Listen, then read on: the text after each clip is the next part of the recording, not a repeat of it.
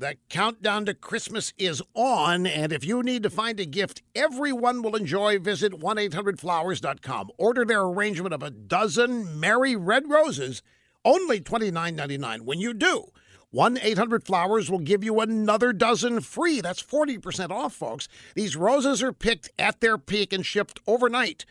Go to 1-800-Flowers.com/rush. That's 1-800-Flowers.com/rush. When President Trump rescinded the unconstitutional amnesty that Obama granted to so-called Dreamers, Democrats hit the ceiling. But if you remember, Trump delayed his action from taking effect until the spring to give Congress time to come up with a fix. Now, at the time, Democrats were so mad that they said they'd shut the government down at the end of the year if a fix wasn't in place.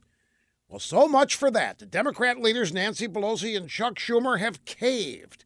They are no longer threatening a government shutdown if the end-of-the-year spending bill ditches the Dreamers. In other words, Dreamers, chuck you.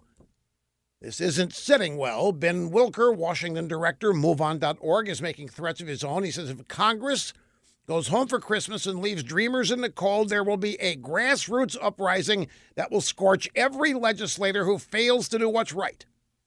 Well, get that flamethrower ready out there because the Dreamers can only keep dreaming. Democrats have thrown them under the coyote bus again.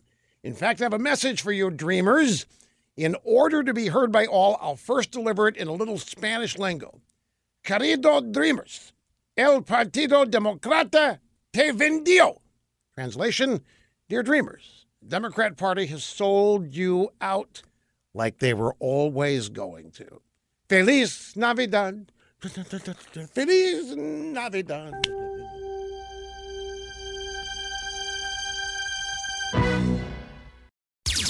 With Rush 24/7, you never have to miss one word of the Rush Limbaugh Show. And now, new yearly members get Rush's exclusive tumbler.